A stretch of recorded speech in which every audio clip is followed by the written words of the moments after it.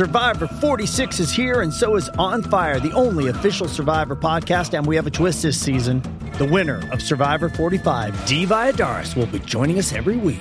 We're going behind the scenes of the biggest moments, the how and the why things happen, and the strategy and analysis you can only get from someone like me, a Survivor winner.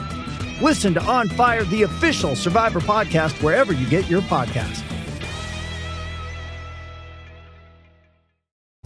First, the bad news. SAP Business AI won't help you generate cubist versions of your family's holiday photos. But it will help you understand which supplier is best to help you roll out your plant-based packaging in Southeast Asia, or identify the training your junior project manager needs to rise up the ranks, and automate repetitive tasks while you focus on big innovations, so you can be ready for the next opportunity. Revolutionary technology, real-world results. That's SAP Business AI. With threats to our nation waiting around every corner, adaptability is more important than ever. When conditions change without notice, quick strategic thinking is crucial. And with obstacles consistently impending, determination is essential in overcoming them. It's this willingness, decisiveness, and resilience that sets Marines apart. With our fighting spirit, we don't just fight battles, we win them. Marines are the constant our nation counts on to fight the unknown. And through adaptable problem solving, we do just that. Learn more at marines.com.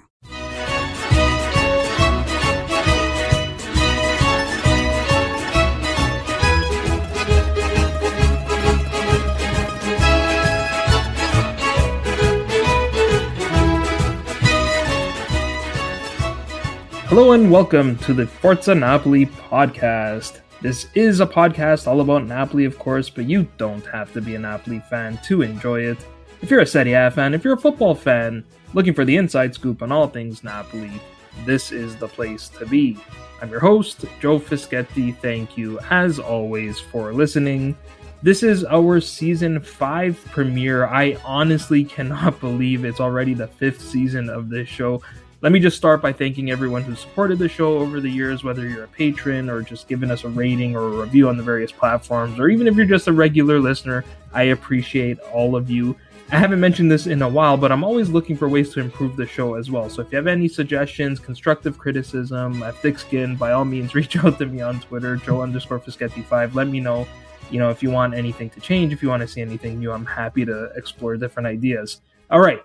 On today's episode, we are going to talk about some of the big stories surrounding Napoli at the moment. That includes De Laurentiis finally releasing Cristiano Giuntoli so he can become the new sporting director of Juventus.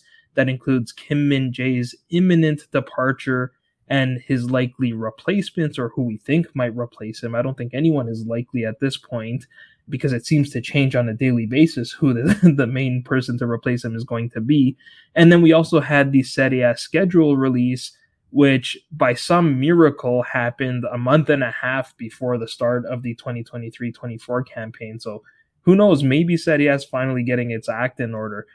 I am joined by a couple of guests to help me out with all of that, and both are fairly regular guests on the show.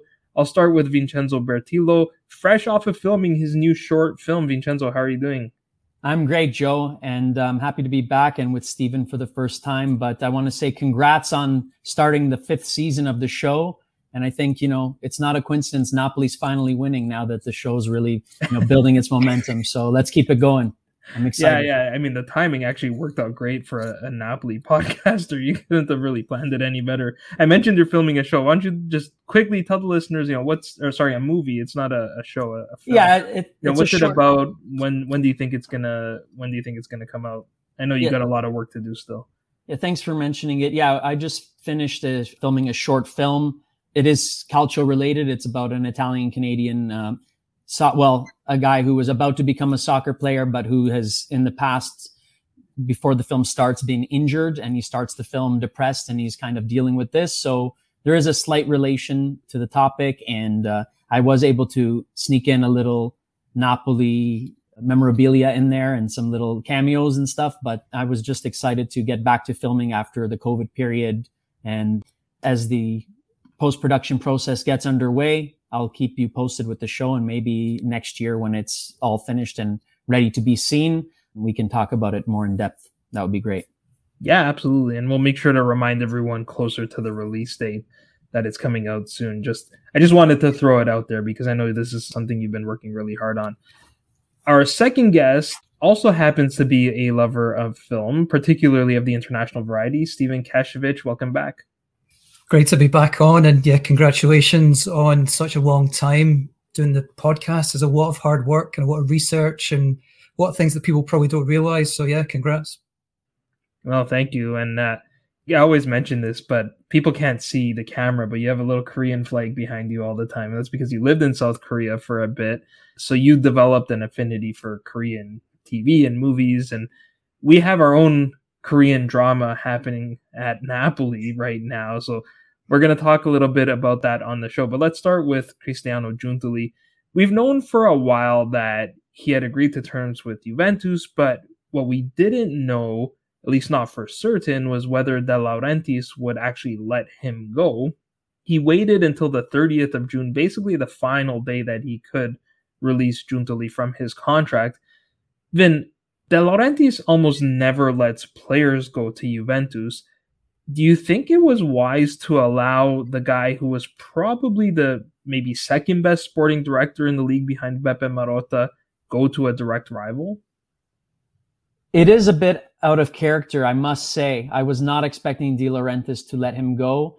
My thinking is that behind the scenes, there must have been some internal discussions between him and Giuntoli, or perhaps him and the Juventus brass, that if he's throwing them a bone, they're going to somehow maybe have to throw us a bone or make up for the fact, because he could have very easily kept Giuntoli at home. And although maybe he could have still had some influence over Juventus transfer market, because unless ADL taps his phone, you never know if he's having discussions and stuff. But he could have stopped him from working there in an official capacity, like we've seen him do with the player version of that with Milik and others in the past.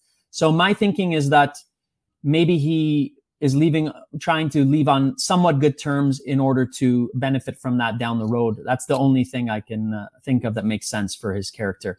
Yeah, it is difficult to comprehend why De Laurentiis would let him go rather than to just freeze Giuntoli out for a year. Because once Giuntoli asked to leave, I think we all knew that no matter what happened with his contract, he wasn't going to perform his duties as the sporting director at Napoli this season. I mean, either we'd freeze him out or we'd let him leave. And I think that was kind of confirmed by his absence at Rudy Garcia's first press conference at the Capodimonte Museum.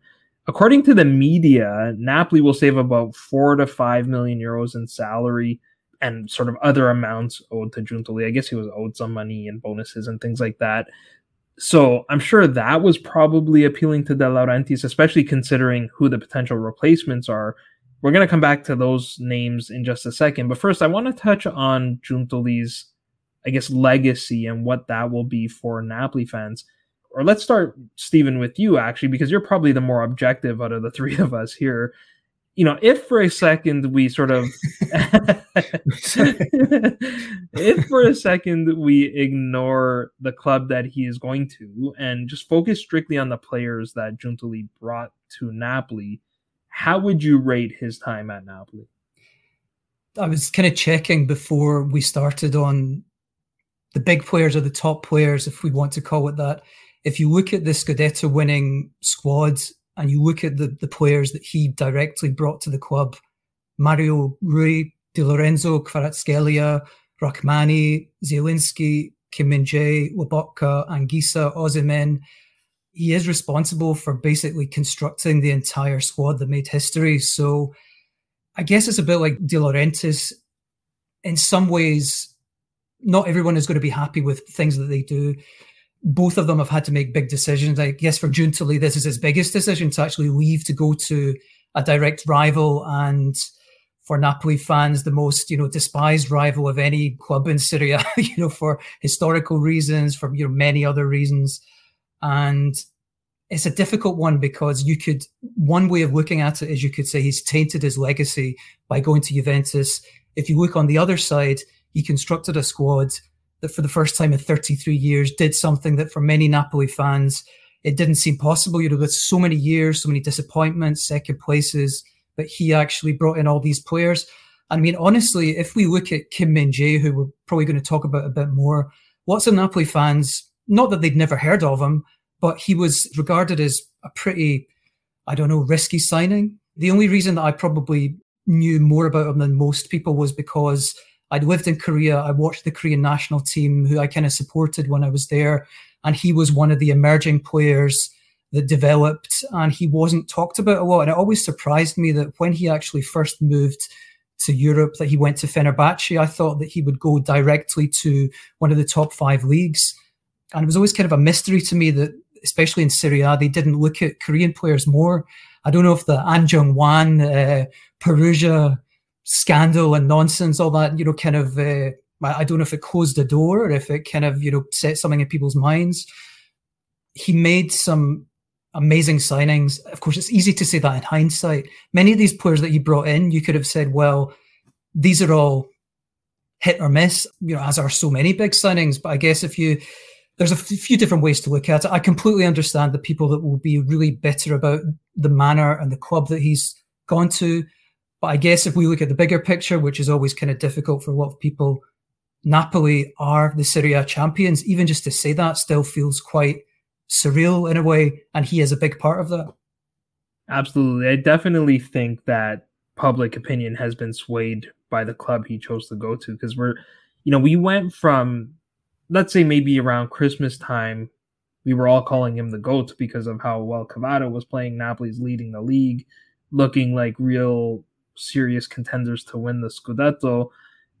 And then now we have fans saying, yeah, but, he didn't do it alone. We have Michele and Mantovani that are doing the scouting for him. We have people listing the players that didn't work out on social media. It felt like people were trying to now discredit the work he had done because of the team that he chose to go to. And I even responded to one of these tweets I really did it as an exercise for myself, and I was kind of blown away by it. But even these lists of players that supposedly really didn't work out on the field, they still ended up being profitable for Napoli when you factor in amortization and things like that. And very much in line with sort of the business model of Napoli, which is that when you're buying these relative unknowns or guys, maybe didn't work out or whatever the reason might be that their price tag is pretty low, it's very much a low risk, high reward game, right? If they don't work out, they didn't cost us that much, and we probably even break even when we sell them. You think of some guys like Simone Verdi, where somehow we cashed in on these guys and made pretty decent profits. But when they do work out, you're talking about guys like Kim going for 50, 60 million, Osimhen 150 million, or whatever the number ends up being. Cavada, probably the same thing. So to me, if we're thinking about his legacy at Napoli, you got to put aside the whole Juventus decision, as difficult as that may be. But Vin, what do you think about Giuntoli's legacy? Being a Napoli fan, I mean, I feel like I've converted Steve into a Napoli fan anyways. I was laughing earlier because he's wearing a Napoli shirt for the podcast. So, Vin, how do you look at this whole thing? Well, no, the work Giuntoli did at Napoli over the past, 8 seasons has been incredible. Of course, he's a part of a team. There are people who are specializing in scouting and all of that. There's a whole ecosystem, which we have to give ADL credit for setting up around him. But he has done a phenomenal job. In my opinion, he's probably one of the best, if not the best, sporting director in Italy in terms of discovering players who are not yet known. A lot of other teams, they're able to sign bigger players on free transfers and this type of thing, but these are all players that anybody can name. So I think he's done phenomenally well. And that's why it stings even more that he's going to a team like Juventus, because it's almost worse in a way than a player going, because he knows the inner workings of our club. He understands the minutia and the details and the subtlety of now what's going to be his main rival. You know what I mean? So in terms of the work he's done, I am not poo-pooing that in any sense of the word because he's going to Juventus. It's because I respect him so much for his work that it really burns that he's gone, of all places, to Juve. I really wish that if he felt that it was the time to move on, which I can totally understand after being somewhere for 8 years, after achieving what he's achieved, I wish he could have gone, let's say, to the Prem or another league and shown that he can do it in another league. I know there are teams like Chelsea or Man United who lack a sporting director right now. I would have loved to see Giuntoli go to a team like that and show what he can do rather than go to Juventus. So it doesn't take away from the work he did at Napoli, nor does it take away from the fact that he was a big contributor to this league title, which we've waited so long for.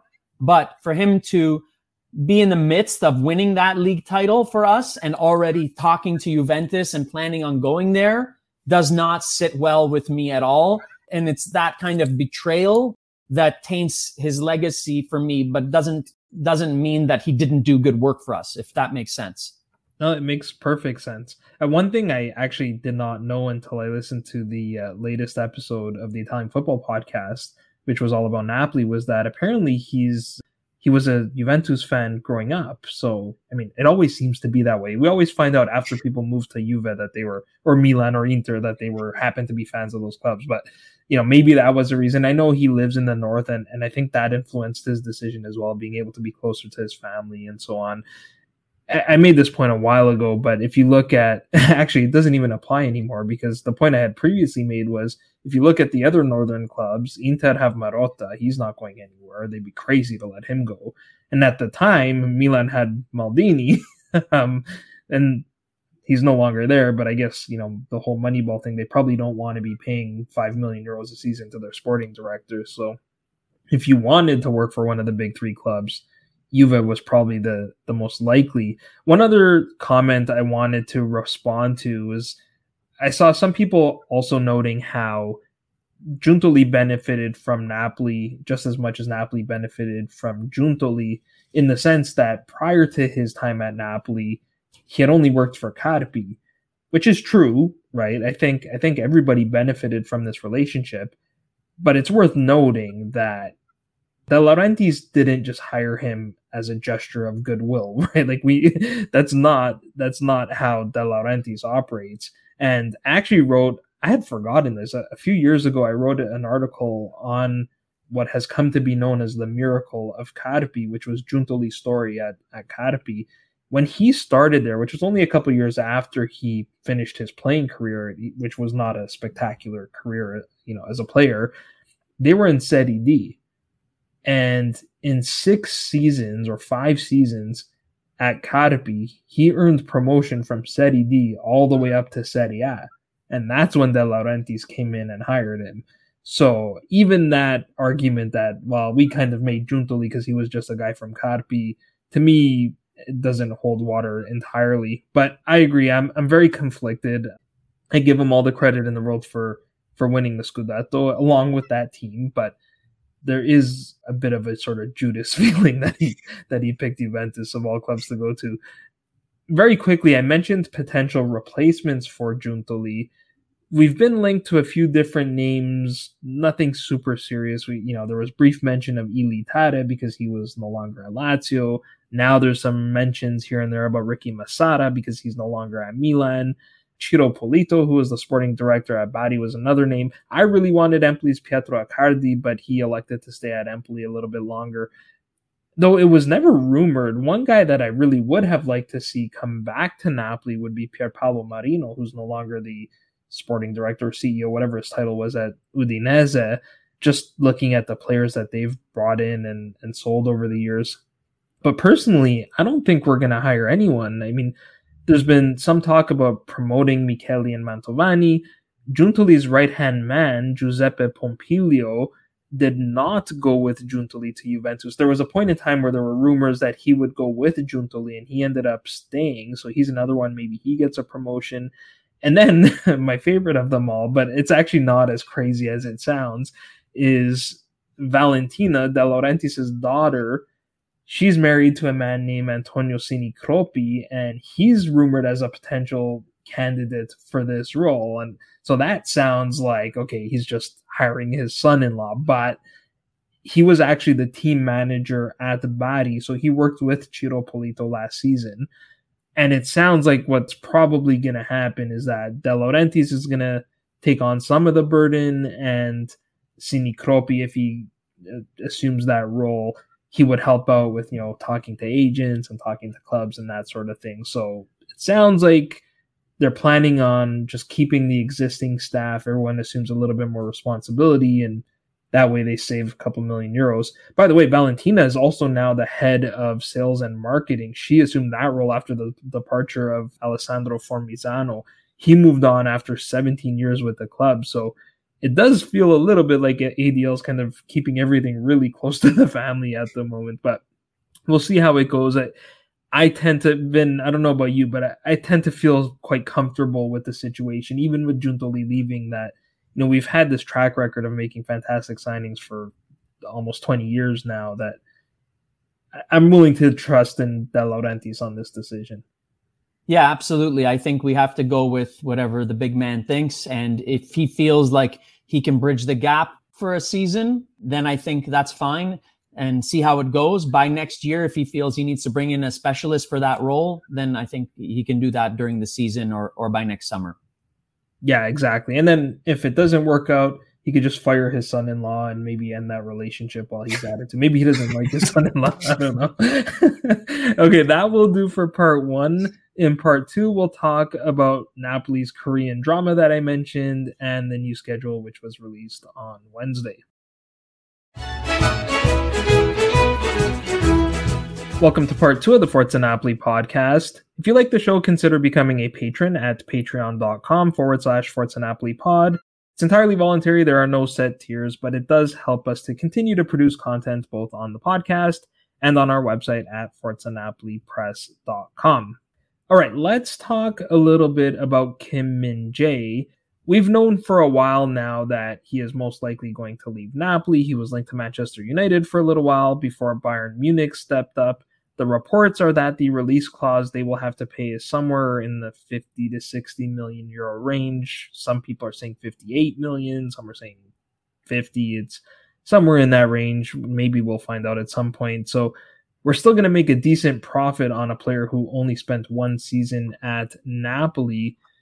Stephen, a lot of Napoli fans are frustrated with Kim for using Napoli as a stepping stone, but given the financial disparity between the super clubs, right, like the EPL plus Bayern, Real Madrid, Barcelona, PSG, and pretty much everybody else, should we just accept this now as sort of the new norm, sad as that might be?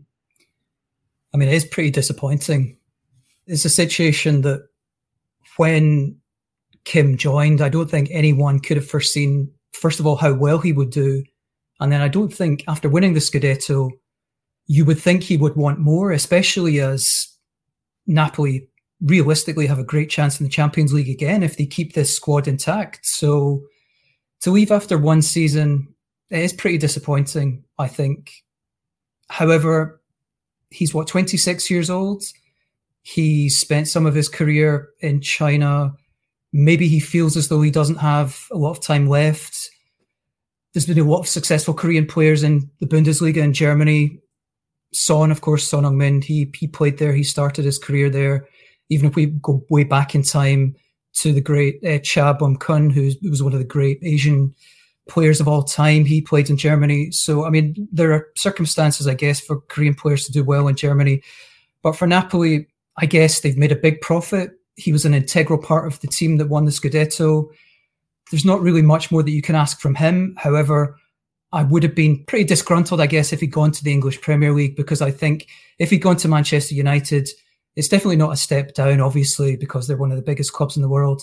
However, in recent years, they haven't played particularly well. They've struggled with coaches, with cohesion, with competing against, Manchester City. And I mean, realistically, he's not going to win the title with Manchester United, I don't think. I don't want to upset anyone out there who's a massive Man United fan, but I don't think he would realistically win the title there. With Bayern Munich, you're more or less guaranteed domestic success. They obviously see him and Harry Kane or whoever else they're going to bring in as part of this squad that they want to win the Champions League again. If they get him, it's definitely enhanced their chances. For Napoli, sometimes I think in football, and we've all watched football and endured so many departures and people that we loved leaving, I think we have to be grateful that he even played for Napoli, because I really think that he will go on and improve and he will be regarded as one of the very best. I mean, I still think it's quite amazing that considering how well he played for Napoli, he was still not regarded as, even a top 10 or top 15 or top 20 centre-back in the world. It's this continued narrative, which as a Scot, we got all the time from the English Premier League, that every single player in the English Premier League must be ranked as the best in the world just because they play in the English Premier League. Now, the top 6, let's say, in the English Premier League, fantastic. If you go underneath that, you're not really telling me that, that's a step up from Napoli. If you leave Napoli and you go to any of these clubs. So I guess going to Bayern Munich, you can definitely regard it as an advancement in his career. However, I don't know. I mean, time will tell. It might not work out for him there, but I mean, we know the type of player he is. It probably will, given his, tenacity and his mentality. He will make it work, whatever happens. I mean, the big thing that we're probably going to talk about is who to replace him, because he is probably, you would say, along with Lobotka, Di Lorenzo, one of the real irreplaceables. Who do you get to fill the gap left by such a, all-round fantastic player? Yeah, for sure. And Osimhen's probably the other guy you throw into that list. Sorry, yeah, he's a given. Yeah, he's a given. Obviously, he's way up at the top. Sorry. Yeah, no, that's okay. With Bayern, you're most likely going to win the league. They probably have a better chance of winning the Champions League than Manchester United do. You mentioned top 10 center backs in the world. ESPN just released their top 100 players and they break it down by positions. And I couldn't believe that, if I'm not mistaken, Kim was not in the top 10. And to your point, they put Man City players up and down all of these lists. And don't get me wrong. Lobotka was nowhere. Lobotka was absolutely nowhere. What has he done? Like, I think we said before, and I'm sure it's been mentioned many times, has he secretly done something to upset some Illuminati or hierarchy? What has he done? I mean, he was outstanding. Well, we all know that Lobotka is a ladies' man, right? So he must have been getting around and upset a lot of people. Vin, I'll ask you a similar question I asked you about Giuntoli. Kim was obviously a key part of Napoli's Scudetto winning run. Does his abrupt departure change your opinion of him in any way? I mean, it's a little bit different because he's not going to a direct rival, but, only one season. Well, as you know, I was an early convert. I was early on the Kim train before he came, and I fell in love with the player. And he was the first kid I got at the beginning of last season, the number 3. And then we went on to win our 3rd Scudetto. So I think something was written in the stars about Kim coming. And, I look at it very differently, the situation with Kim, as I do with Giuntoli. First of all, to Steven's point, Kim was under the radar for a long time. It's not easy to break out of Korea and to break out of the Asian leagues simply because teams are not, at least in the past, have not been shopping there as much. So he arrived to this stage in a big league much later in his career than other players of half of his ability from other parts of the world would have. So I think, in an alternate universe, if Kim is from Serbia or he's from Brazil, he comes to Napoli when he's 23 instead, and probably is happy to stay 3 or 4 seasons before then going to move on. But if you notice, he did the exact same thing at Fenerbahce last year. He went there. He was the best defender in the league by far. Then he left. He upgraded, you could say, to Napoli, and upgraded in terms of prestige, in terms of chances of winning big trophies, in terms of money. And I think, when his management put in that 1-year release clause, a release clause after 1 year, they were anticipating that this guy is going to kill it. He is one of the best defenders in the world. And then that will allow him to then be free and go on to a big club. Also, to Steven's point, I completely agree. It feels way better him going to Bayern Munich, one of those classic big European teams, than to go to a squad like Manchester United, where, yes, it would be an upgrade in terms of money. It would be an upgrade in terms of marketability factor. But on the field, Man United are nowhere near the glory days of the Ferguson years. And even now, if things are somewhat trending in an upward direction, I don't think they're going to come close to like Man City or anything like that next year. So I will always appreciate the performances that Kim gave. Unbelievable level every single game of the season, barring that 4-0 loss after he had already complained about being overused on international duty. He was like a 10 out of 10 every single game in the season. It was unbelievable. He brought us a Scudetto. We're going to make 30 to 40 million on him. It hurts to lose him, because of the fact that I don't think we can get anyone as good as him. But I do trust our team to, hopefully get someone close. We'll get into that in a bit. So I just want to say I wish Kim the best of luck. I would have loved him to stay longer and given us an even better chance of repeating and going far in the Champions League. But I can totally get behind him. I'll always follow him in his career. And I hope that, he's able to make up for the money lost by being in smaller leagues in the first half of his career over the next 5-6 years of his prime. He'll be 27 in November, and players usually finish their prime, let's say around 32. So he's got maybe 5 more years at the top, and I wish him all the best, unless it's Bayern Munich versus Napoli in the Champions League. Then I hope he doesn't have a good game. Other than that, all the best of luck to Kim, and I'll always look back with great memories on the performances he gave us. Very well said. To the point about United, Man City have basically become the Bayern or the PSG of the EPL now. So, if you're picking kind of the top team in each league, he picked the top team in Germany. I think you made a great point also about the release clause. I can't remember where I read it, but I think I did read somewhere that was a condition of him signing with Napoli. In other words, he was not going to join without a release clause, which suggests that at the very least, when we agreed to that contract, this was a risk we signed up for, right? This could happen. If he was that good, someone could step forward and pay that release clause. I'm annoyed that he's leaving, but it's only because you think that if we kept this squad intact, maybe even if Spalletti stayed, although you wonder if people would have started to figure Spalletti out a little bit, but it really did feel like, given the sort of condition, the state of the league and the financial parity, I guess you can say, or how the financial struggles of the big teams have created parity, that Napoli could have turned this into a dynasty. I'm not saying that they can't now with Garcia and Kim leaving, but it does feel like it might be a little bit more difficult. On the other hand, if you said to me last summer, we're going to replace Koulibaly with Kim, he's going to end up being the best defender in the league, and you're going to win a Scudetto, but we're only going to allow that to happen if you agree to sell Kim after only one season, despite all of those accomplishments, I would say, where do I sign up, right? Like, at the end of the day, I'll do anything for that Scudetto. So, maybe we look at this as sort of just, it was a necessary, not sacrifice, but necessary change. And at the end of the day, we still got that Scudetto, and that can't be taken away from us. Now, I think part of the frustration is because Kim was such a likable figure, both on and off the pitch. As I said, best defender in Serie A, which makes us wonder how Kim's departure will affect the club. And that brings me to a tweet from someone named Zach Lowy that triggered a bunch of Napoli fans, myself included. I'm just going to read the tweet and then I'll get both of your thoughts on this. He said, Rudy Garcia is somewhat of an underwhelming appointment for Napoli, but if they can replace Kim Min-jae in defense, bring in a new right winger and midfield depth, and keep hold of Osimhen and Kvara, they can definitely push for a top four again next season. Vin, I'll start with you. I mean, my response was, how does all of those things happening mean Napoli don't win the Scudetto? They just push for a top 4 spot.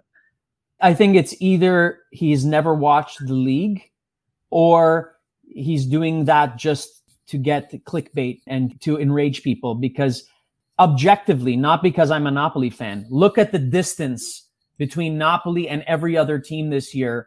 Look at the quality of the starting 11 and the bench players. Is Kim a big loss and Spalletti a big loss? Yes. But the state of the other big clubs, there's a lot of issues at Inter. They need to break even to buy a player. In order to sign a decent player, they need to let a good player go. Milan are in complete shambles, and they're selling their best players and replacing them with Chelsea leftovers.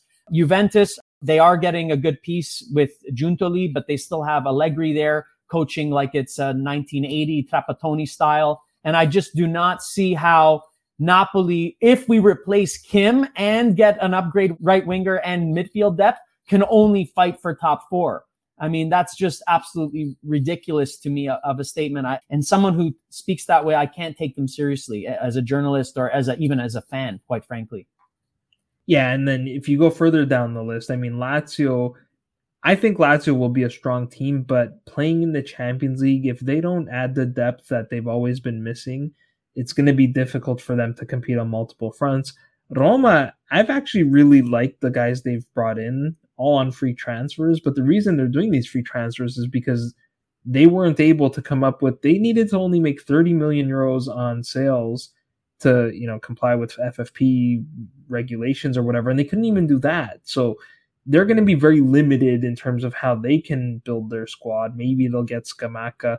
Inter seems to be, once again, Marotta saves Inter, and they're doing really well once again. So a lot of people are now reporting that Inter are the favorites. But again, that just means Napoli are still competing with them for the Scudetto. To say top four, I think is a little crazy. Steven, do you sort of concur with that? Well, I think we talked about Twitter before. It's such a difficult place that I don't want to comment on anyone individually, because I think it just creates someone cancelling or blocking somebody just for no reason. So I was thinking about kind of, even if, Kim is going to go, like, I kind of thought of this summer as like the Kim saga, the Giuntoli saga, like just it keeps going on, the same stories every day. And I feel sorry for the journalists that have to report this, by the way, because I was a journalist full time, and I'm kind of looking to get back to kind of doing that more or less. And when you're reporting on the same stuff every day, it kind of affects you kind of mentally as well, when essentially nothing happens, but you have to update it constantly and basically make something out of nothing. So I can completely understand why some journalists or bloggers or someone will speculate or make these, claims. I mean, for me, even if Kim leaves and you've got the current squad intact as it is, you would think minimum is top four. That's the minimum. Like, you look at the squad and the depth of the squad and all the players that have signed long-term contracts and we know are going to be guaranteed there. You're talking about the likes of, Meret, Di Lorenzo, Lobotka, Anguissa, Simeone, Raspadori. There's so many great players that even if you were to field essentially a reserve team, Napoli would still be top four, at least, you would think. I mean, if you look at the league, it's funny because I think the financial problems in Italian football generally have made the clubs be more creative in their scouting and their approach. They can't spend the same ridiculous amounts of money that we were used to in kind of the old days of when Calcio, ruled the world. For me, that doesn't diminish the product, or it doesn't demean it. What kind of bothers me so much is there's so many people that write constantly about Italian football in very high positions, and all they do is write negative stuff about it. There are still great players in Italian football, and I kind of look at it from a kind of overall perspective because I love Italian football and Serie A and have done for many, many years. So, for example, Inter signing Fratesi for me is a great signing that strengthens the league. Okay, Tonali went to Newcastle United. There are reasons for that. I agree with Vincenzo. Some of the guys that they're going to sign are maybe not the quality that you would expect. However, there are other guys like Reinders at AZ Alkmaar, who I think is actually a fantastic player. Watched him quite a few times in the Conference League, and I actually thought he was someone that Napoli should look at. I really think he's an underrated player. So there are players that will come in that will enhance the league, but just in different ways. It might not be the top level of players, but then again, we kind of look at the Saudi revolution as well, which probably don't want to talk about, for various reasons, but they are buying not necessarily the best players, but big name players. Does that mean that everyone is going to switch and watch the Saudi league? I don't think so. Who's going to realistically tune in to watch the Saudi league? I don't think there's going to be a massive shift from the audiences that watch English Premier League, Bundesliga, Serie A, La Liga. It's a difficult one, but even if Napoli lost another couple of players, I still think that they would be up at the very top. And again, we go back to Giuntoli, De Laurentiis, various other people. As Vincenzo rightly pointed out, there's been a number of people that have constructed this squad over the years for success, and we're seeing it now. And I don't see any reason why it can't continue. Just throwing this out there, but my son, who's 6 years old, knows two Saudi teams now, Al Nassr and Al Ittihad. So who knows? Maybe in sort of a generation, there might be a shift. But yeah, I completely agree. Like, if you look at, what league has had 4 different winners in 4 seasons, right? So you don't have to have all the top, most talented players in the league to have a competitive league. And I think that's what we have in Serie A, and that's great for the product. Now, if we could just get the people who run the league to sort of capitalize on that rather than making poor decisions, then, that would be good for the league as well. let's quickly touch on maybe not the specific individuals that have been linked to Napoli as potential replacements for Kim, just because there are so many of them. But, there have been different reports in terms of how much Napoli are willing to spend on a replacement. Then we've seen 25 million thrown out there by a few journalists, and that Napoli are looking to spend 2 to 3 million on the salary of the replacement. I think the salary part is fine, but looking at how clubs are pricing their players, whether it's Scalvini at Atalanta, Ibanez even at Roma, who nobody even wants, Lenormand, Koch, all these guys, they're all being priced at 40 million euros.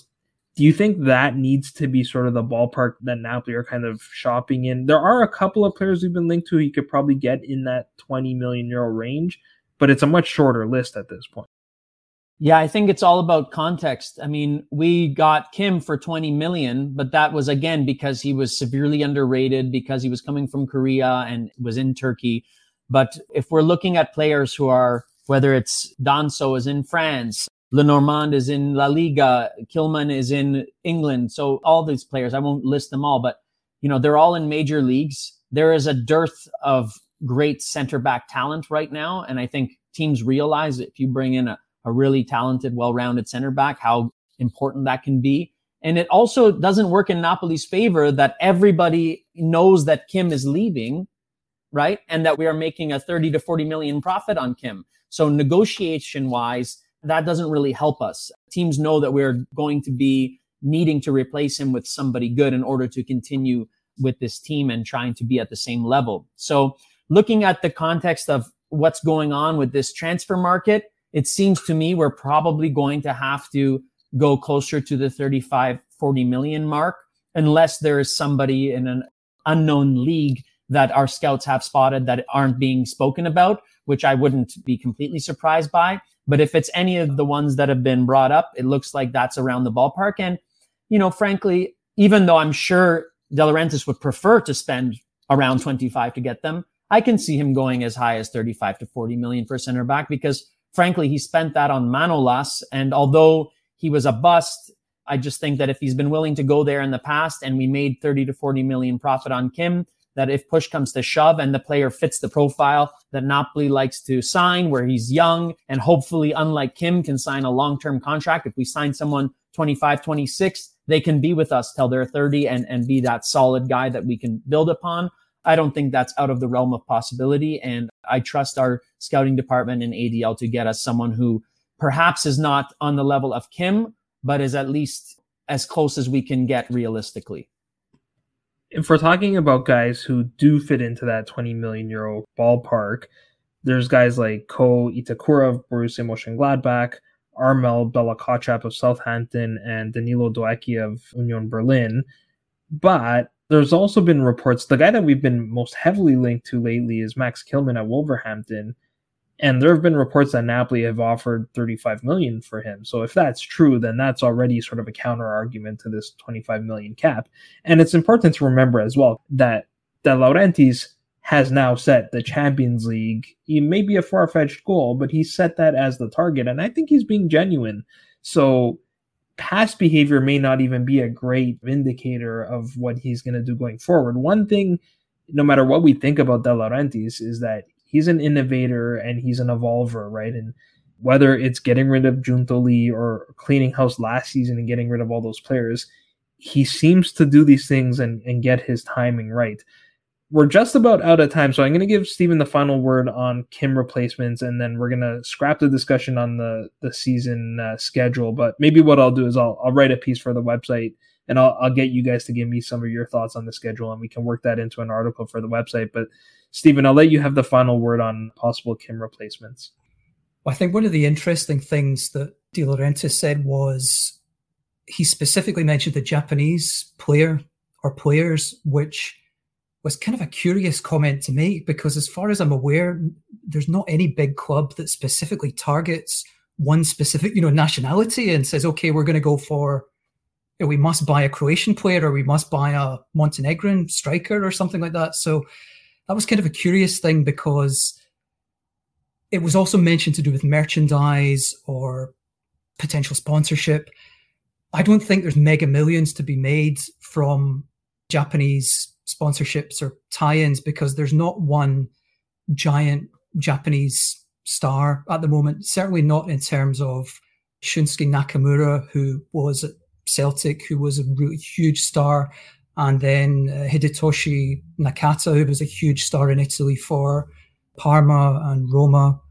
He also played for one other club. Did he play for Fiorentina as well, I think? I hope I haven't got this wrong. But anyway, there's nobody that I can think of that you could say, okay, here's another Kim Min-jae, but he plays in the J-League or he plays in the Bundesliga. The guys that they've talked about, we need Patrick Kendrick, the great commentator here, because I was looking at pronunciations because I don't want to get it wrong. You guys will know from your own names and my name, my surname, like my whole life. You just don't expect anyone to pronounce it. But anyway, the two guys that they talked about are Hiroki Ito and Ko Itakura. Both of them, I guess, Japanese internationals, potential signings. The problem that you both mentioned is that Kim was such a high level that anyone you get, they're kind of loath to use the word downgrade, but they're not going to be at the same kind of level of performance that Vincenzo mentioned, that he played to such a high level every single week. Like there was never any letdown. There was very few games where you could say, okay, he was a 6 or 7 out of 10. You know, if you look at like the ratings, you know, that they always do in the Italian papers. The other guys that have been mentioned, Scalvini, I know that a lot of people are divided about him. I like Scalvini a lot. I think he's worth the money.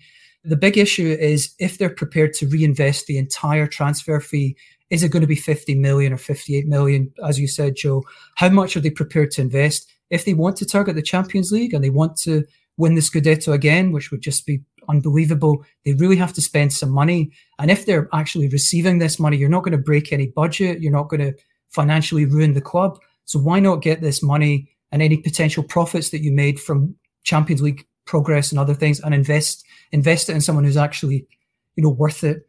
Kilman, Lenormand, I'm really just not sure, because I don't know about you guys. I just haven't seen enough of them to make a proper judgment about their consistency and if they fit immediately into the team. The one thing that I do think that we haven't mentioned is that the backups, Juan, Jesus and Ostergaard, we talked about this before, I think, Joe, maybe like online. I'm just not sure that they are reliable, even for 3 or 4 games.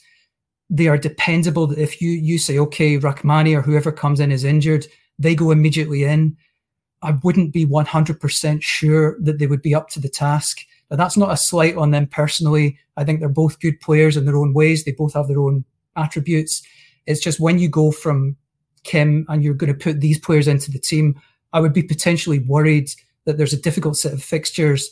And then if you lose a game or you draw a game, I think Inter are going to be strong next season. We don't know what's going to happen with Juventus and Milan, but I think they will both be potentially stronger. Roma could challenge Lazio. Have kept the majority of their squad. They're going to be good. So that would be my only potential worry about, you know, the competition. I also think that they should look at the Asian market in general, Japan, Japanese players in the Bundesliga, Korean players, because there are so many underrated and great players there that are not going to break your budget, that are potentially good signings. There was a young Korean player, Kim Ji-soo, I hope I haven't got that wrong, who went to Brentford, who is someone that I think would have been worth investing. To me, it's a very odd thing that Italian clubs, with this new kind of financial remodeling, restructuring, why have they not looked at these potential markets where you can get excellent players at a good price who can either develop, and even if they don't make the grade, you haven't spent potentially a lot of money on them. It's something that Celtic in Scotland have done extremely well with players, and I think probably Tottenham with Ange Postecoglou, he's going to do that as well. I'm not sure if Napoli have scouts in that area, but I think it's definitely worth having somebody there to look at, because this is an area really of great potential. Finally, I just hope that they spend the money that they get for Kim. They don't be financially prudent, because why not spend it to go for bigger targets? Why not? This is the time to do it. This is like, I think when we look back in history, this is going to be one of the great historical periods for Napoli, just like the great Maradona teams. So why not go for it and see how far you can go, what you can achieve? Yeah, and it'll pay itself back just with Champions League revenue, right? On the point about targeting someone from Japan, I think you might have taken for granted a little bit how Napoli does international marketing, because that is our entire international marketing strategy. Just sign a player from another country and hope the whole country becomes a fan and buys all the merchandise. On Scalvini, I love him as a player. I just don't think he's the right fit for Napoli based on the system that he's played in and his style and the style that we play. I completely agree. I mean, a lot of these guys, they seem to be players that I know because I read 15 articles about them every day and the prices or whatever, but all I really know about them is YouTube compilations and how reliable are those. For me, I'm perfectly comfortable with Juan Jesus and Leo Ostegard as the backups and slotting in for a couple games. I mean, we've seen Jesus do that when Rachmani got hurt, for example. I'm just not comfortable with them being the other starter, right? And I think that's where we need to bring in someone else. And then on the point about looking in other markets, I wouldn't be surprised if Napoli are already doing that. And going back to what we were talking about earlier about teams having to now take this approach, I think that's where Napoli have a huge advantage over the big three, because historically they would just throw their weight around and spend a lot of money and bring in players that way. This is what Napoli have been doing for 20 years. This is our expertise, right? So I think that gives us an advantage now when everybody else has to start doing what we've been doing for 2 decades. I feel like we're in a bit of a better position there. Okay, that is all we have time for today. It absolutely flew by. Like I said, we'll get an article up on the website on the schedule. But Vin, thanks for taking the time to come on. Thanks again, Joe. Happy to be here and share the time with Steven. It was a great conversation, and hopefully we have some more in the future. Yeah, for sure. I got to figure out something to do for the next month and a half or whatever it is before the season starts. So yeah, we'll definitely do that again. Steven, it's always a pleasure. Great to talk to you guys. Great to talk about Italian football, calcio in general, and Napoli, of course. Yeah, for sure. And like I said, you're now a Napoli fan, so we'll be cheering alongside each other, and well, maybe we'll cheer a little bit for Sampdoria and Serie B as well. We'll see how that goes. I mean, Pirlo, that's a good sign, right? You can find Vincenzo on Twitter at VinBNapoli. You can find Steven on Twitter at skashevich. You can find me on Twitter at Joe_Fischetti5, and you can find the podcast at Forza Napoli Pod. If you like the show, please share it with a friend and leave us a rating and or a review on your favorite podcast platform. I'm not exactly sure when I'll be back, but I try to do about 1 episode a week in the summer, and if there's anything worthwhile to discuss, then we'll do another episode. Maybe we have this event coming up on the 10th, which we'll see if there's anything worthwhile to talk about. I'm pretty sure it's going to be just to announce. I don't even think we're going to see the new Napoli shirt. I think it's just going to be to announce that MSC is the new main shirt sponsor. We learned today that Aqualetta is finally no longer the sponsor after something like 17 or 18 years as the main shirt sponsor. So we'll see, if we have enough content to produce a whole episode out of that. And then we have the Retiro at Di Mauro Folgarida just around the corner. So there will be plenty to discuss. But until next time, I'm Joe Fischetti. Forza Napoli sempre.